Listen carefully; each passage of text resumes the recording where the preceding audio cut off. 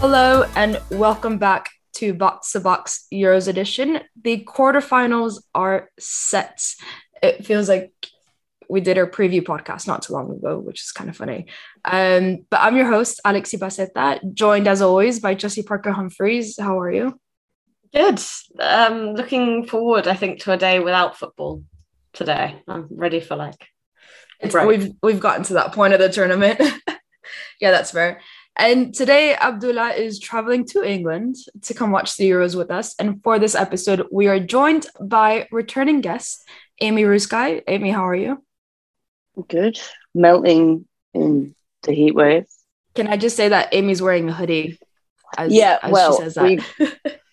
You're going to expose me now. I did get in at 2 a.m. from the Italy game last night, so I am in my pajamas. So I was like, instead of coming on the Zoom in my pajama top, I'm going to have to put something over it, and the only thing I could find was a hoodie.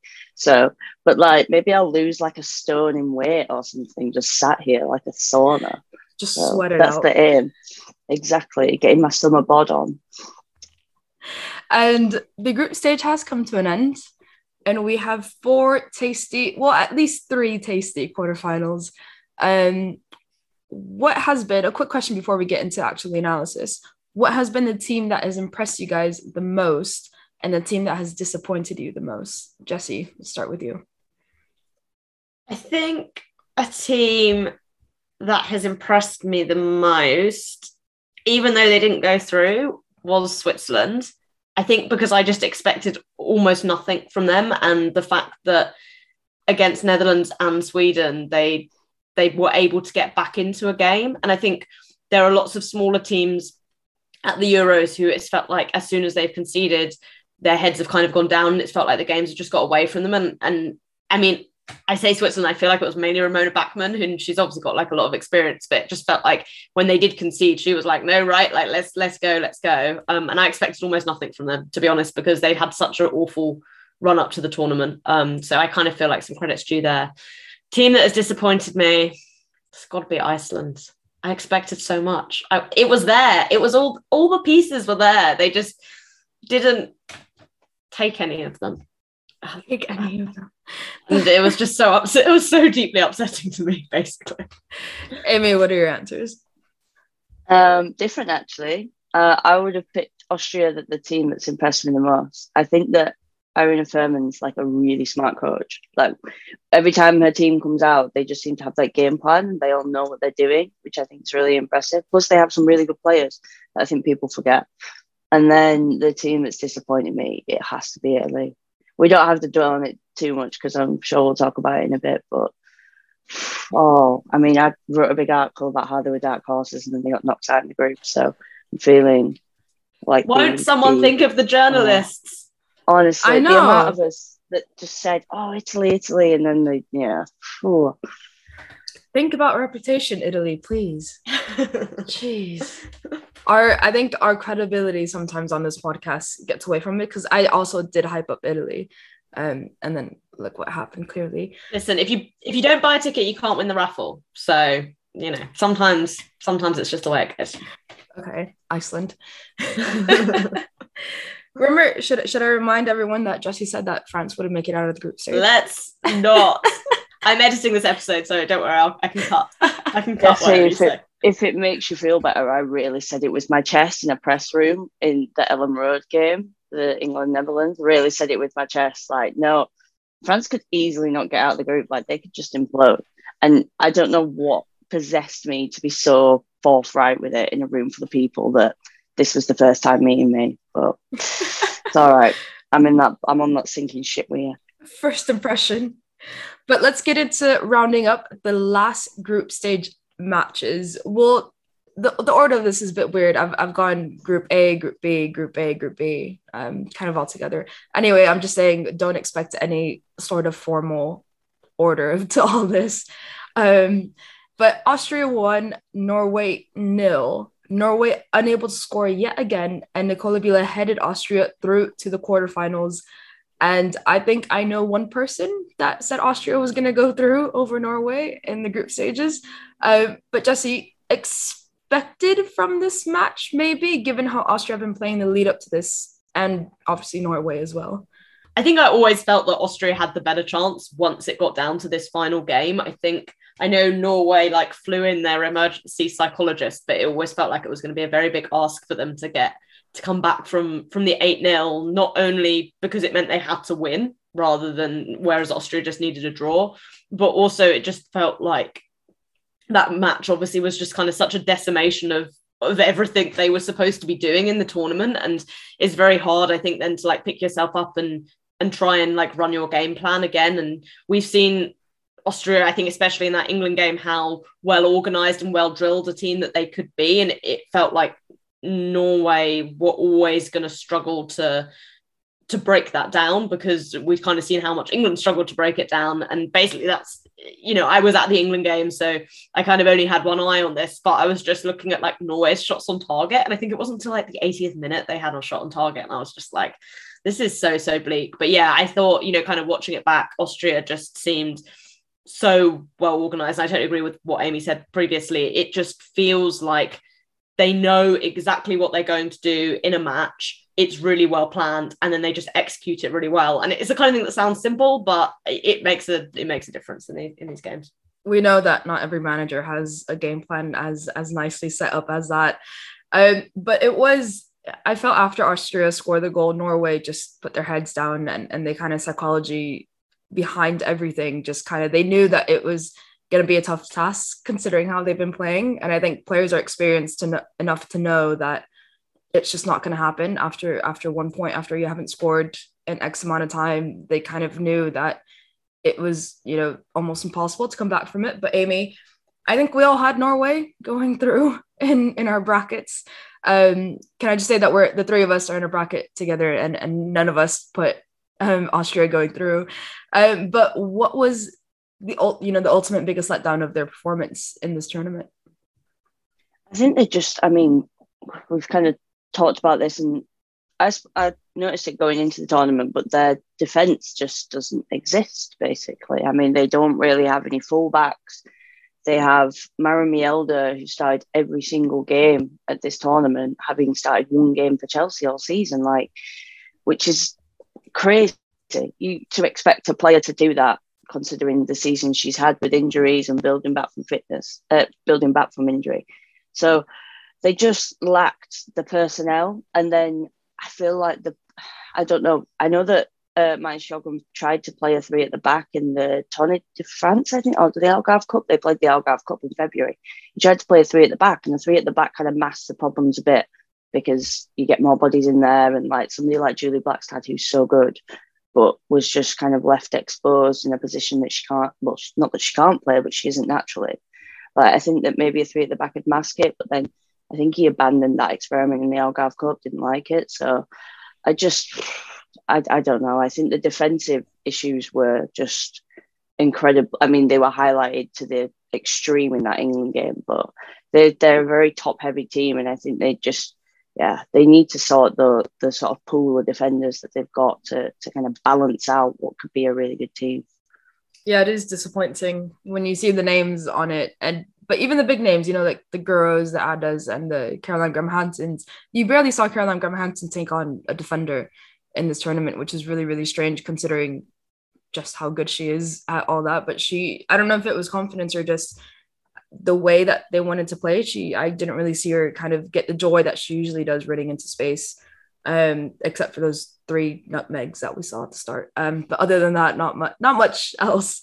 But Austria did finish with 18 total attempts on goal, and Norway only had 8. Though Norway did see the ball more with 60% possession, but we know from Spain that possession doesn't really matter at the end of the day. Jessie, looking at Austria again, what has surprised you the most in how successful they've been and how they've been playing? I think something that's kind of been interesting is before the tournament, when they were kind of doing their pre-warm-ups, they were like playing out like quite slowly from the back, and it was making me really worried for them because they were just seeing like so many high turnovers against them. But it feels like they've become much more efficient in how they do that. And I think also they've just been really good at focusing on where their strengths are. And I think this is why they're quite an interesting comparison to Norway, because whilst Norway have lots of obvious strengths, they're not very good at hiding their weaknesses. Whereas I feel like Austria have just been like, so for example, they they don't like press super loads, but they really focus on kind of using their midfield to like get turnovers of the ball. And it kind of makes sense because that's where Austria's best players live, as it were. And I think it's just been that kind of intelligence to be like, okay, here's what we're good at. We've got a really good midfield. So we're going to kind of focus our energies on winning the midfield battle and then not worrying so much about, you know, everything else. And then kind of being able to say, well, you know, we've got Nicola Biller up front, you know, we're able to kind of put those balls into her feet or onto her head and see what she can kind of make of them. So I think it's just been that kind of efficiency and planning. And then when you look at Norway, and it's like kind of what you were saying about CGH, Alex, it's just like it feels like, I don't even know like what they're doing, but, you know, CGH is, amazing at running at players and taking them on. So, but then they've kind of got her in this number 10 position where she just feels really awkward. And like, even though she's touching the ball, she's not really getting it in areas that are very useful. She's not very good at like actually putting other players under pressure from there. I think that was something, you know, you really saw against England, that like Kira Walsh just had so much time when naturally CGH was maybe the player who should have been doing a bit more then. You know, it's just for them, it's all of these, for Norway, it's all these funny things of like, it doesn't fit. And it's really, really frustrating to watch. But I think, Austria have just been a perfect example of how it's like, focus on what you do well and kind of master the things you don't do well. And that's how they've got success. And obviously, Amy, Austria now have the tough task of taking on Germany in the quarterfinals.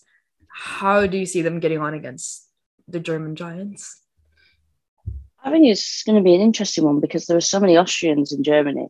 Like they all play from Bundesliga with so many of these Germany players, and they will kind of know the strengths and weaknesses of the players in little bits. You know, you talk to managers sometimes when they have lots of players in the league of the other country, and they do tap into that a little bit and just adds little details to the game plan. And obviously we've gone over it several times now, like Furman is a smart coach. He knows how to put a good game plan together. So I mean, I don't think they'll win. I mean, I don't think too many people will think they'll win, but Austria will think they'll win. I think that's another good thing about them, that they have that confidence and belief in that sort of team spirit that you need to do well in a demanding tournament like this. But I'm interested to see what Furman's picked up to hurt Germany, because I didn't watch the Finland game the other day, but I heard that they kind of got at them a little bit. So she might have picked up some things, and I'm interested to see how they kind of take them on. I'm very interested to see how Sarah Zadrozil versus Elena Oberdorf is going to go on in the midfield, because obviously oppositioned in the Bundesliga as well for Bayern and Wolfsburg. So I am very curious to see how kind of Austria match up to the German strengths. But going on in the same group as Germany, Denmark 0, Spain 1. The match of death in the group of death, or what's your word, Jessie, for group B? Group boring? Group boring. Yeah, that's. But all to play for in this match, and Spain waited until the 90th minute to secure the quarterfinal spot over Denmark. I was sitting at that, and I got like almost dizzy from standing up because I just wasn't ready to celebrate a goal at that point, and it was just very off-putting a little bit. But again, Spain managed to outplay their opponents with 75% possession, but only managed 3 more shots on target than Denmark. Jorge Villa came out with Lucia Garcia as a central striker yet again, this time moving Mariona centrally and giving Atenea del Castillo her first start of the tournament on the left wing. But then there was 3 changes at halftime. And of course, Jessie, 3 different lineups in 3 different matches for Spain. What has been your best Spain lineup out of the 3? I don't think any of them have been great. I feel like theoretically this one was still my favorite, but in practice it didn't actually offer that much. It's hard, right? Because you kind of want to lean towards the Finland game as being the best one because it was the best performance, but it wasn't really. Irene Guerrero didn't actually really offer anything. It was kind of basically just Mappy and Aitana. So yeah, I don't think that. I think what's weird is I feel like he should have just picked something and stuck with it, even if it was Irene Guerrero, because I don't think it helps anyone to constantly be like shifting all of these players in and out and I also don't think it helps your players, because it kind of like you're saying, well, we tried you and you weren't Alexia Putellas, so now we're going to try you, but you're also not Alexia Putellas. And it's, yeah, like, no shit, like none of them are going to be Alexia Putellas. So maybe you actually just want to figure out on building those relationships and figure out, okay, yeah, so maybe Aitana is going to take on the bulk of the creative work. So we don't need as creative a player there, or, you know, yeah, we wanted to try Mariona there, but actually we prefer her on the wing. And I don't know, even when like Athenia was taken off in this game, didn't really make any sense to me, because I actually thought she'd been pretty good and was really bright. And then it felt like he didn't really want to see that anymore. So I think the thing that's annoying about when you watch Spain also like try these different things out is it doesn't really feel like Vilda's taking that much away from it. Like, I don't know, it'll be really interesting to see, because I know we're going to talk about the subs from it, but yeah, Olga Carmona I thought was really impressive. But I still wouldn't put any money on her starting against England, even though like any logic would say based on that she should start ahead of Layla. And I think that's, again, when you like look at these different Spain formations, you're like, what is he trying to learn from this? Because that's what I don't understand. He's just here for the vibes, Jesse. He doesn't want to learn anything. But yeah, as Jesse alluded to there, Jorge Villa shocked us all. Essentially, he made 3 subs at halftime against Denmark. Esther Gonzalez for Lucia Garcia as a central striker, Marta Cardona for Sheila Garcia on the wing, and Olga Carmona for Leila Wahabi on that left sided fullback. And you could see the positive effects the sub had. You know, Olga at left back had a few chances, very Garchawi style of late runs in, cut-ins and shots on target, but it still wasn't enough to score, obviously, until the 90th minute.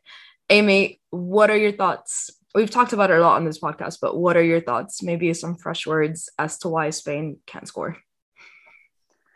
I've thought this for a while, but I just think they're too patient compared to like, so obviously Alexia is not in this tournament, but I think it still applies.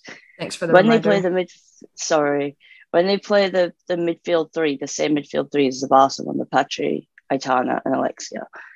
Like, if you watch them for Barca, I feel like they're not afraid to be a little bit more direct and kind of hit the wings and like, okay, let's play Graham Hanstead, Lika Martins, you know, if it's Ashwala up top or Hermoso, whoever, even if it's Mariona on the wing, like when Bruna was playing before her injury, like, and I heard people say it all the time, oh, Spain aren't as good as Barcelona because they don't have Graham Hansen or Schwaller at Martins. And I don't think that's it, because like they have Athenia, who's a great winger. Like, you know, they have people like Saliege. Like, this is not, I don't think it's just because Graham Hansen is Norwegian that Spain aren't good. Like, they just seem, the midfield seems to be a little bit more hesitant to go that sort of direct ball or play a longer pass.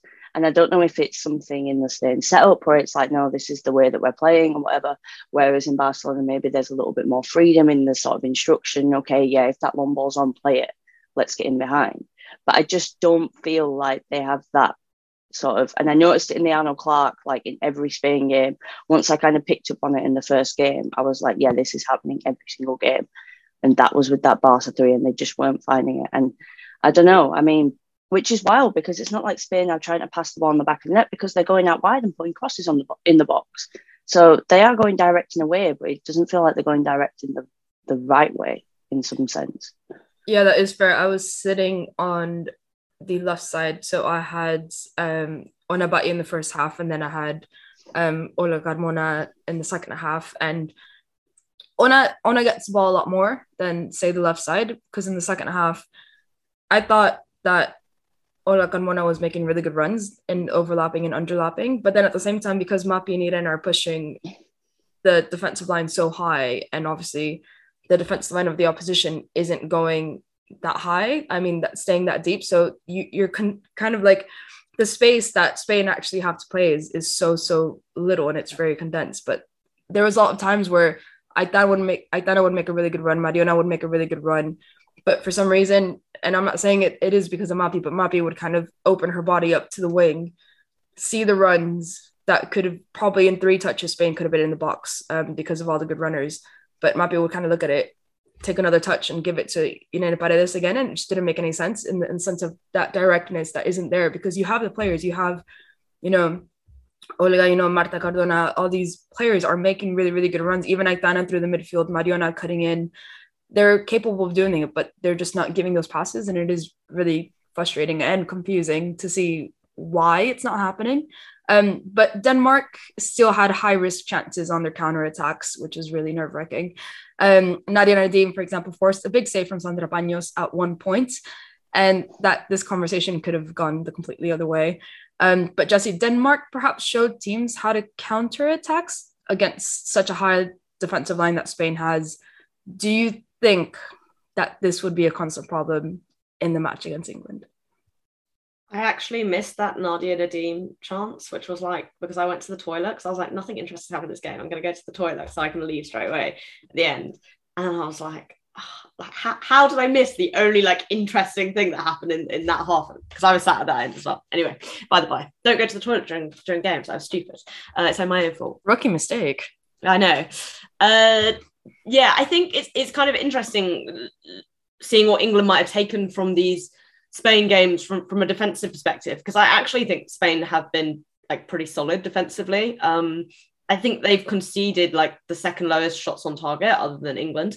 But I think what is interesting, and Sid Lowe did an interview with Laia Alexandra in The Guardian about, and she kind of touched on this as well, is that I think what Spain have struggled with against Finland and Denmark is those kind of balls up to individual runners where maybe they're a bit exposed. You know, I don't think Layla ever provides great protection. Honor, we know, likes to get forward. And then there are points where Mapi and Arena can get quite far apart. So then you can kind of put the ball in or put the run in there.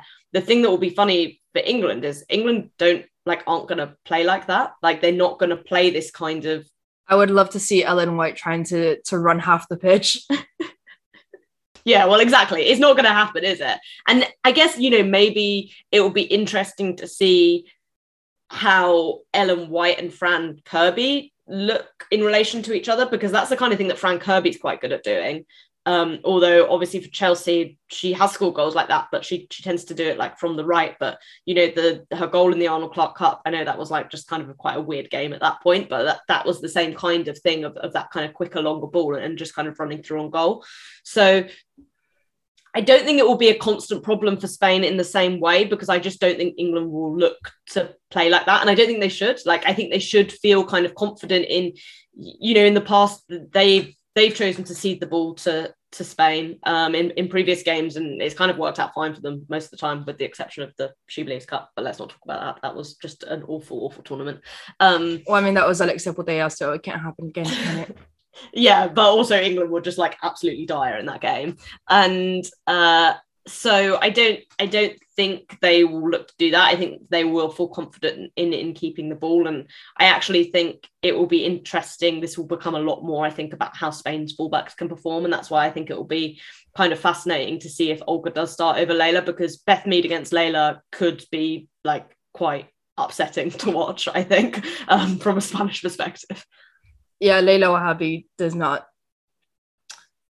Layla's a hard one. I think it goes down to the favoritism of players with kind of historic status on the national teams. And Layla's, you know, Jorge is kind of holding on to Layla because of what she used to be and not because of what she is now, which is not good enough to be in that starting lineup. But Amy, England versus Spain, how do you think this match will go?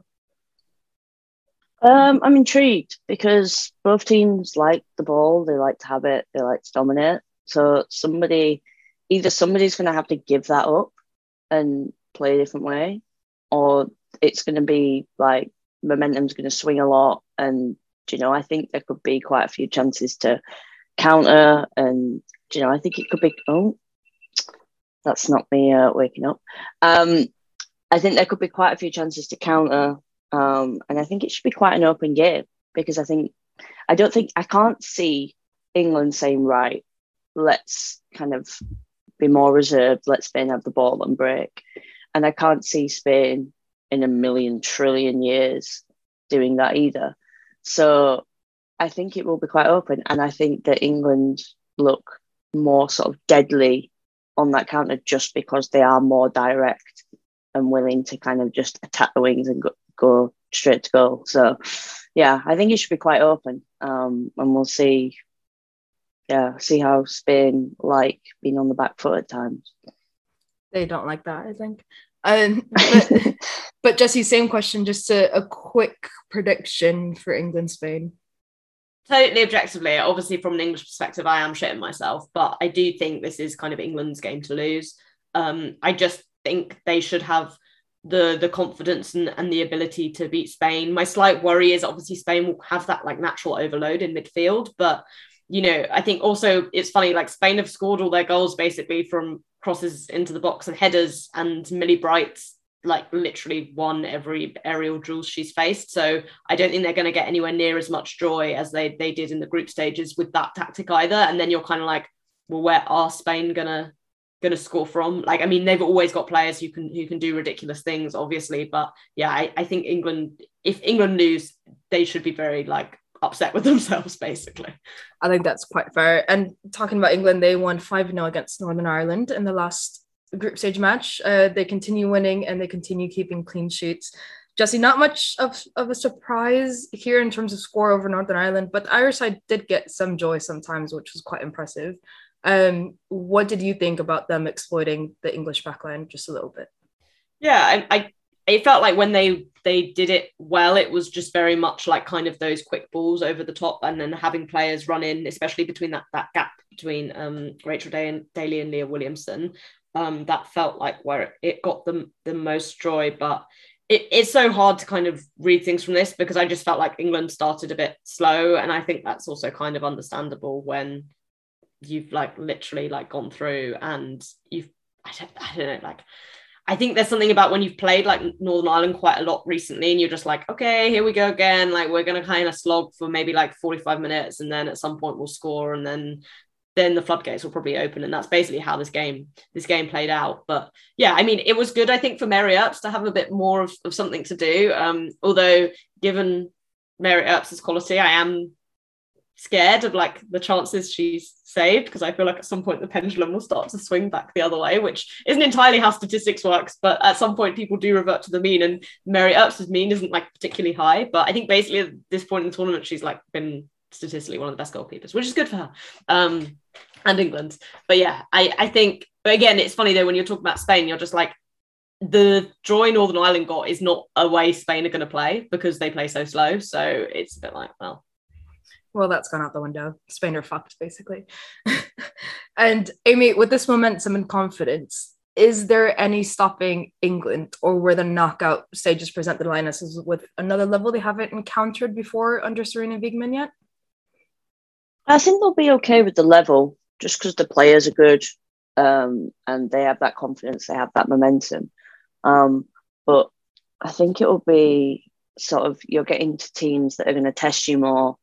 And we have seen that weakness in that first game against Austria, where you press the defence and suddenly you can get a few opportunities out of this England team. So I think as they play better teams, better coaches, they'll be tested in that sense a little bit more. They'll come up against strikers and forwards. They'll take those chances that are created a little bit more. But yeah, I think they'll be fine with the sort of step up of the level. It's just those, the opposition, how they then take them on. They have the capabilities to beat these top teams. It's just whether that weakness, which has been such a weakness for so long, like for going back to Neville, like if somebody can expose that, then they can get a lot of joy.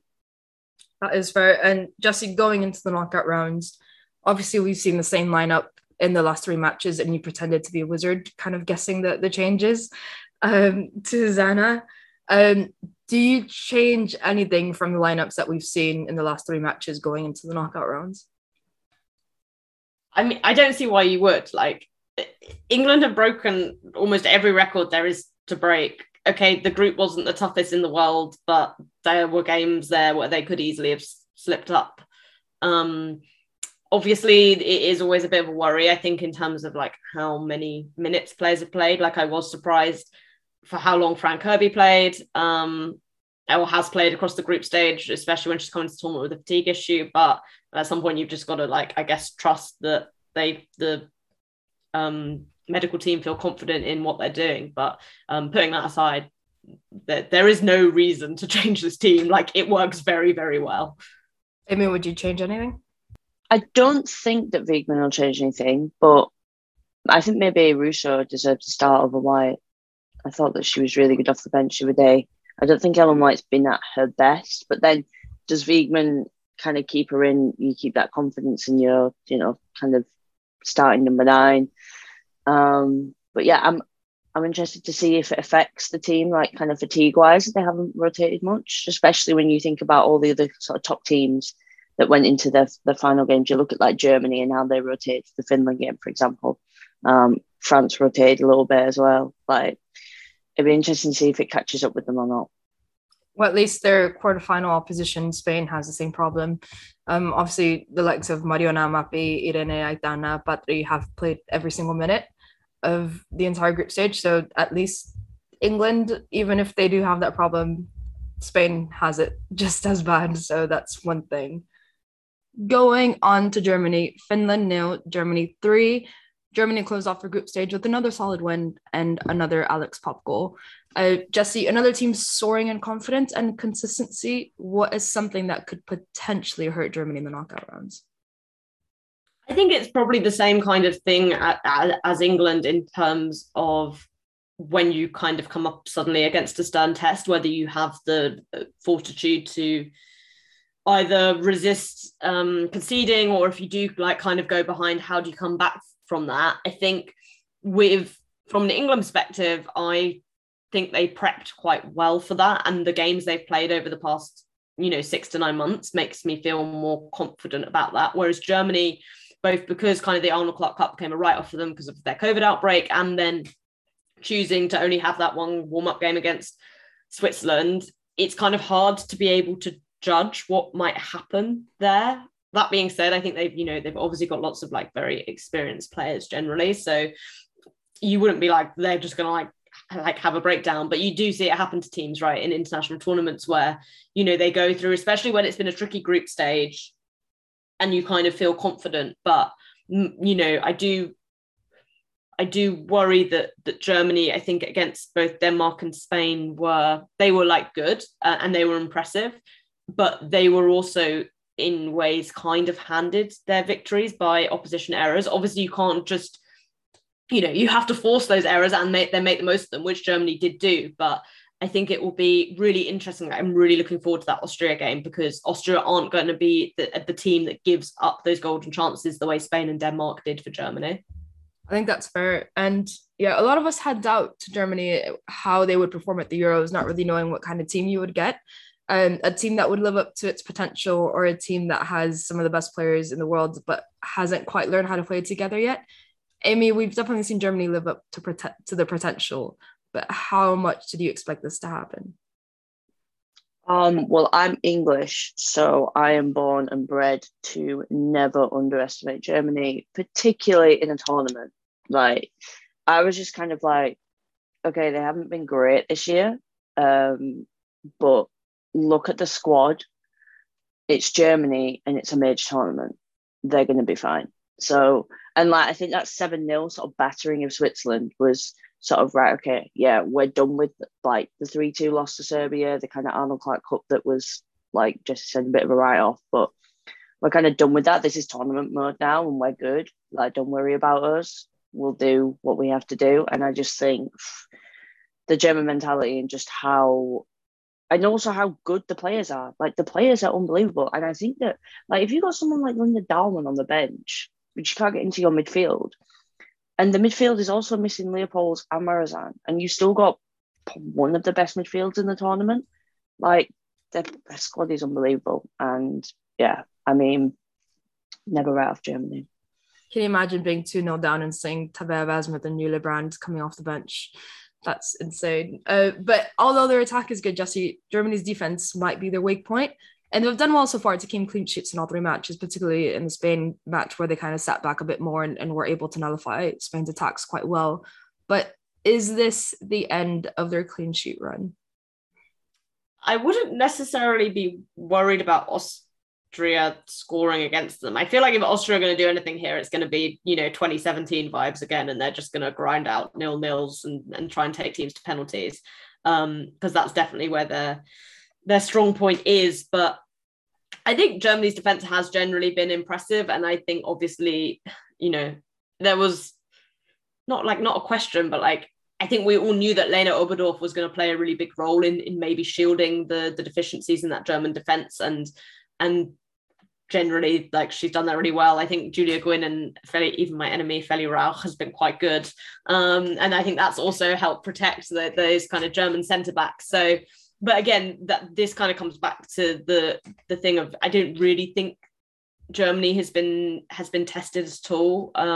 Obviously, Spain had kind of those two good chances, but the Mariona shot at least was kind of just Mariona being very, very good to get into that position, but then the Lucia Garcia one was more of a, well, is this a kind of a worry? But I think across three games you're going to expect those kind of chances to come up. So no, I think broadly Germany can be quite pleased with how their defense is played.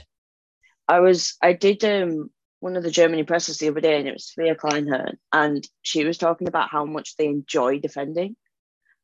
And I was like, this is so German. Like, she was like, you've got to, she was talking about when you're on, it was after the Spain game, she was talking about when you're on the back foot, sometimes it's difficult to like enjoy playing football, and you've got to flip that and kind of enjoy the defending and enjoy the challenge and the task. And like, they enjoy absolutely grinding out to get a clean sheet. And I just thought, Jesus, you're going to win the tournament, aren't you?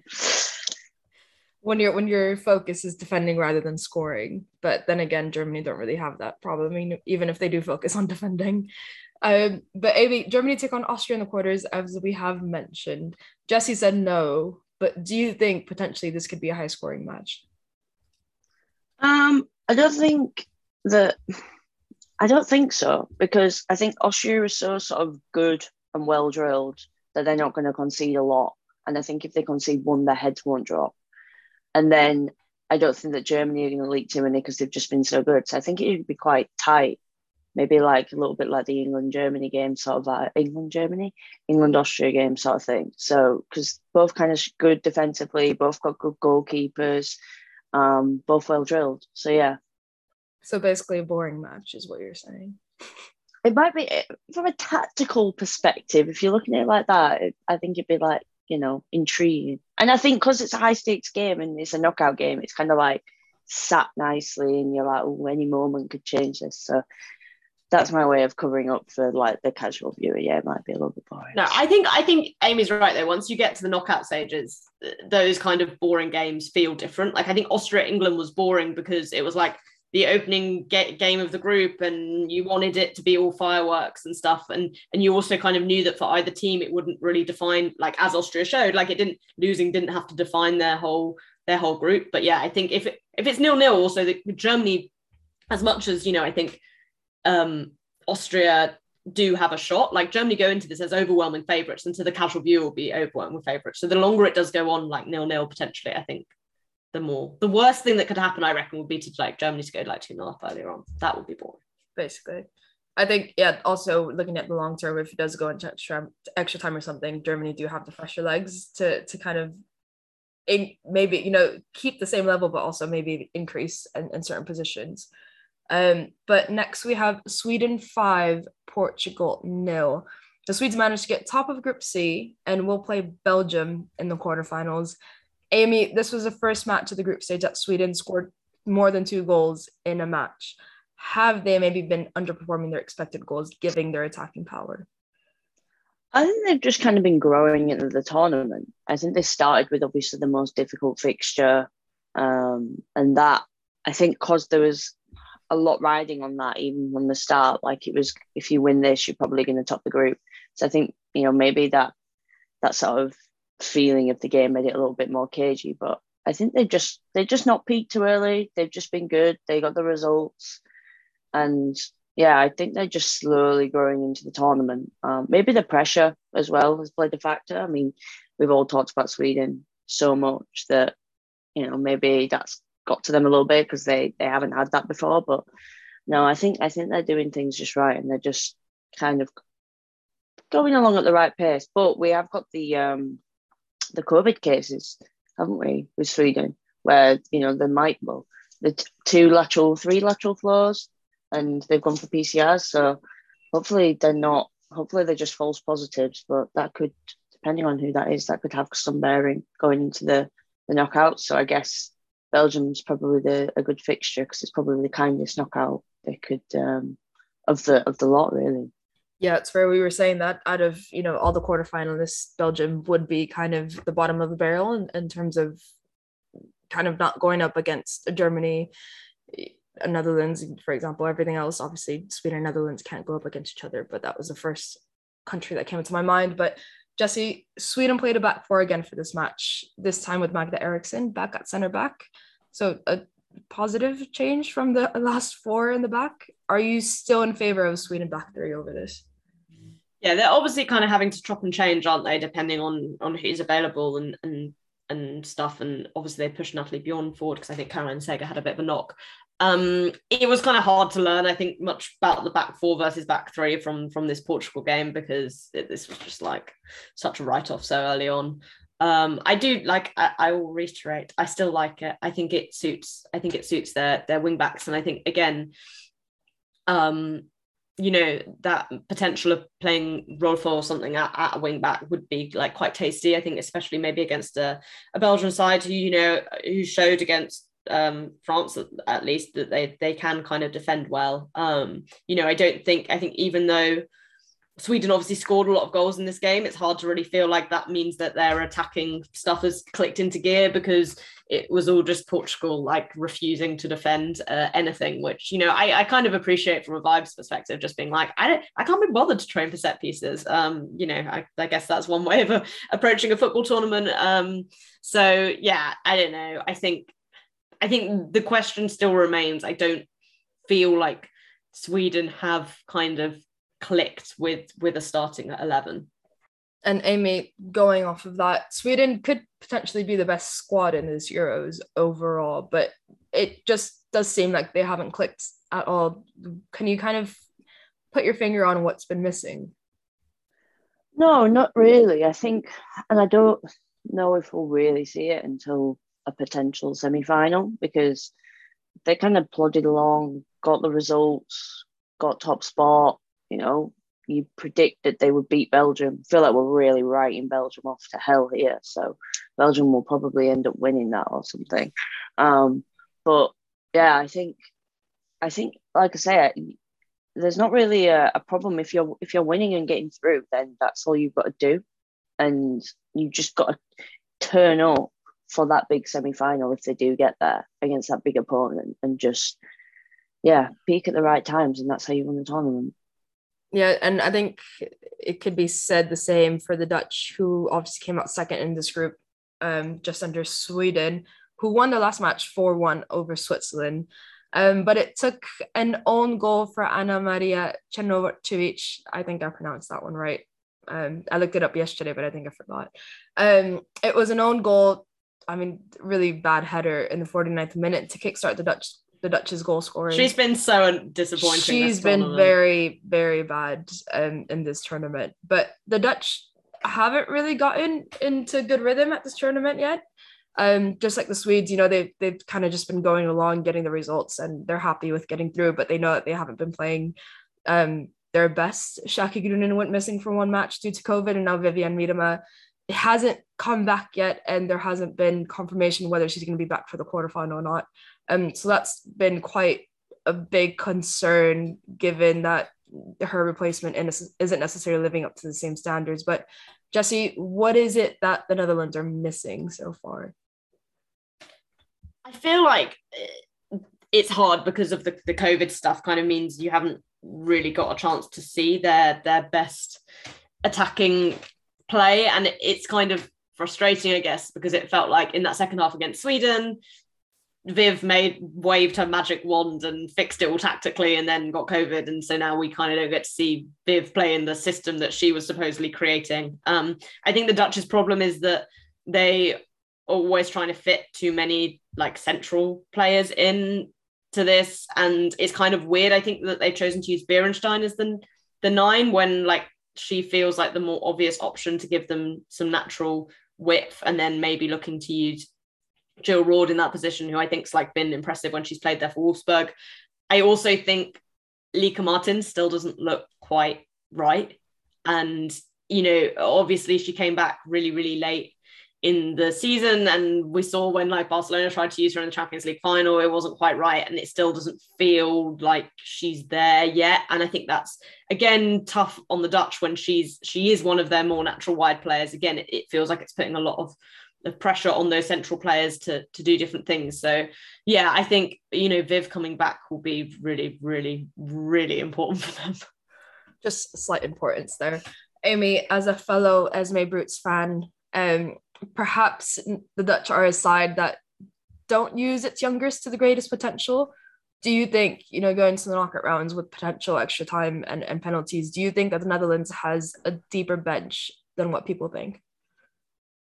Yeah, I think in so many areas as well, because you even look at Daphne van Domsla, like, who's come in because Van Veen now got injured, and she's been possibly the goalkeeper of the tournament so far. She's been absolutely outstanding, and there's so much sort of potential on the bench that is yet to be unlocked because you haven't seen it much on the international stage, or it plays in not necessarily like a big league. So I think that there is a lot of potential to unlock and to bring those kind of players onto this big stage that are sort of fearless and kind of just want to enjoy and show what they can do. I think that's kind of a really dangerous thing, but it just depends on how Mark Parsons uses that bench. Is he going to, you know, like you say, drop Lieke Martens because she's not been playing so well, and put in somebody like Esme Brooks, put in someone like Vicky Pavlova? Like, that could be quite especially because they have a really tough quarterfinal. You know, is he going to pick the most informal 11, or is he going to, you know, someone like Lieke Martens can turn up in the big game and change it like that. So what's he going to do, sort of thing? It'll be interesting. You can't really drop Lieke Martens, can you? I think that would just destroy him. But obviously, Netherlands faced France in the quarterfinals, and France drew 1-1 in their last group stage match against Iceland. A first-minute goal from Melvin Malard and 102nd minute, 90 plus 12 minutes. How did that make sense? I don't know. Penalty equalizer from Dagny Brynjarsdottir. I don't know how to pronounce that clearly.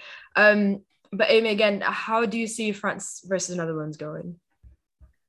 Well, I think France's attack is like insane, and then you look at the Netherlands' defense, and it's a little bit uncertain how good it is and how it's going to cope. And you know, that's been like a lingering problem for even going back to, you know, the Olympics last summer, was, you know, they were poor defensively. So to see players like Diani, like Cascarino, Baltimore, Mallard kind of coming up against that Netherlands defence, it's going to be a real test for them. And I think that's going to be almost what decides the match, how they deal with that France attack. And Jesse, France not only made it out of the group, but they topped it, despite you saying that they might have not exited the group. Did they really outperform what you expected from them, or did they simply just perform to their abilities? I think at points they overperformed. Yeah, that Italy game was wild, and was very, very impressive. I think the other two group games have felt a bit more jittery and maybe more of what I expected from France. And I felt like, you know, that there were teams in this group who could kind of make them nervous. I think as it is, Italy and Iceland, who were the two teams I thought would like cause them pressure, were both kind of letdowns. And I think that kind of impacted that. But look, we always knew that France's squad is like easily one of the most talented in the competition. That's never been the question, right? The question has been, how does Diacre put it all together? How does Diacre use those players? You know, we're now going to kind of get to see this with Katoto being out, because that was an obvious pick. Melvin Mallard played in the Iceland game. She looked really good. I would still put so much money on Sarr starting in the quarterfinals. So, and then that's the kind of thing where you're like, this is what I was kind of worried about from a France perspective. But yeah, I think, broadly the players they have played really well. But I think, there's still also the kind of centre back pairings, a bit of a funny one with, it seems like she kind of prefers Tunkara, but I don't know why you wouldn't play Mbok. Like, it again makes no sense to me. I think Wendy Renard looks, you can like, every time I'm like, Wendy Renard is done, then she comes back and does something different, but like she's not had a great tournament, put it that way. So I think there's definitely, like, Netherlands can get a draw out of this French team. I can definitely agree that Wendy Renard is one of those players that is just held on to in the starting lineup, no matter what her form is, which hasn't been the greatest. And I do agree that Mbok probably is my choice over Tunkara, at least. But last match, talk about Italy 0, Belgium 1. Obviously, Belgium went through. Just the one question, Amy and I obviously deleted our tweets prior to this recording saying that we hyped up Italy in this tournament. Italy has disappointed a lot of us, I must say. It's not just us. But Amy, do you want to kind of try to explain what went so horribly wrong? Well, I went to this game yesterday and I sat in the press after. Bertolini kind of, while she was like, yeah, the responsibility falls on me, yada, yada, yada, she was like, the players aren't used to the intensity of a major tournament because Serie A is not that league yet. And she was like, we're a mid-range team, not a top-class team. Juve would struggle to win in another country, all this kind of thing. And while she made really good points, because she was like, we can't, because Italy's so, like, not there in its development yet. Like, it's been behind Germany, Spain, England, so on. It kind of felt like, okay, these are all valid points, but also, like, I didn't agree with some of the team selection. The team selection for that second game against Iceland, where she dropped Girelli and Bonanse, blew my mind, because, like, at least leave one of them in because they can change the game. The subs, like taking Girelli off yesterday when you need 2 goals in 10 minutes, even if she's not played great, that ball falls in the box, she can put it in the back of the net. And then she talked about the pressure and the expectation was too much from the outside. And I don't know. I don't even know where to begin, because it was kind of like, yeah, you've made a lot of valid points, but I also think that maybe the team selection could have been different. The subs could have been different.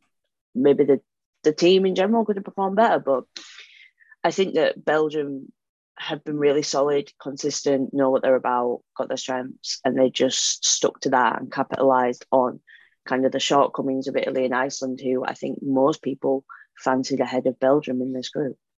So I think the general successful theme of this tournament is consistency, might we say. And finally, quickly to finish off, which quarterfinal are you guys looking forward to the most? Jessie, just one. Well, I mean, I think I should veto the England-Spain game. Yeah, for you. Yeah. I mean, obviously England-Spain, like, I'm buzzing for it. I'm sitting next to Alex, so that will be possibly tricky. But yeah, from a footballing perspective, I think Netherlands-France is the one that's, like, the most interesting matchup to me, because I think that's the one where I, like, feel like I really can't call it between those two teams. That's fair. Amy? Yeah, I'd say the same, because I think that it's kind of like a test of where the two are, because they look in on paper, I guess they could be like contenders for the title with the quality they have. But you look at some of the group stage performances and you're like, are they really? And then this is where I think we're gonna find out. That is fair. I think it's gonna be quite interesting. But yes, this is it for our Euros episodes, a little roundup of the group stages, and obviously we'll be back for the quarterfinals. But thank you very much to our guest Amy. You can follow her on Twitter at Amy Ruskay. We'll tag her on our Twitter when we release the episode. She does really good articles on up and coming talents, Esme Brutes for the win, as well as really interesting interviews with top players and managers around Europe, for a bit of a different kind of feel to regular football journalism. So make sure you go follow her. But we'll be back with another episode after the quarterfinals wrap up, which is on Saturday, July 23rd. So maybe an early Sunday morning start for us the next day. But make sure you're following us up on Twitter at Box to Box WSL. Obviously, we've rebranded for the summer, Box to Box Euros now. But keep up to date on there with every episode released. And thank you everyone for listening.